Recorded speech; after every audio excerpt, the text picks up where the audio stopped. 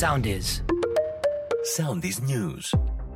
Με την Νικόλ Πουφαντή, δραματική κατάληξη είχε καταδίωξη ύποπτου οχήματος που ξεκίνησε από την Νίκαια και έληξε στην Αθηνών Κορίνθου με έναν αστυνομικό να χάνει τη ζωή του και άλλον έναν να τραυματίζεται ελαφρύτερα. Η καταδίωξη ξεκίνησε τα ξημερώματα στις 3:30 της Δευτέρας, όταν υπήρξε κλήση για απόπειρα κλοπής οχήματος από την περιοχή της Νίκαιας. Το ναι της κοινοβουλευτικής πλειοψηφίας έλαβε ο κρατικός προϋπολογισμός του έτους 2024. Με αύξηση 1.500 ευρώ ετησίως κατά μέσο όρο, ισοδυναμεί αύξηση της εφημερίας των γιατρών του ΕΣΥ, όπως σημειώνουν κυβερνητικές πηγές.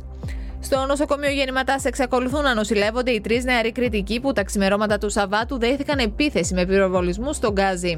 Διασωληνωμένος ο ένας εκ των 3 κριτικών που τραυματίστηκαν σοβαρή αλλά χωρίς να απειλεί τη ζωή τους, κρίνεται η κατάσταση των άλλων 2 τραυματιών.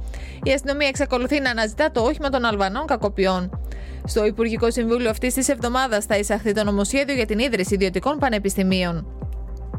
Ο Ισραηλινός στρατός δήλωσε ότι ανακάλυψε στη διάρκεια της επίθεσης του τη μεγαλύτερη σύραγγα που έχει κατασκευαστεί ποτέ από τη Χαμάς κάτω από τη λωρίδα της Γάζας και η οποία εκβάλλει μόλις μερικές εκατοντάδες μέτρα από το έδαφος του. Ακολουθήστε μας στο Soundis, στο Spotify, στο Apple Podcasts και στο Google Podcasts.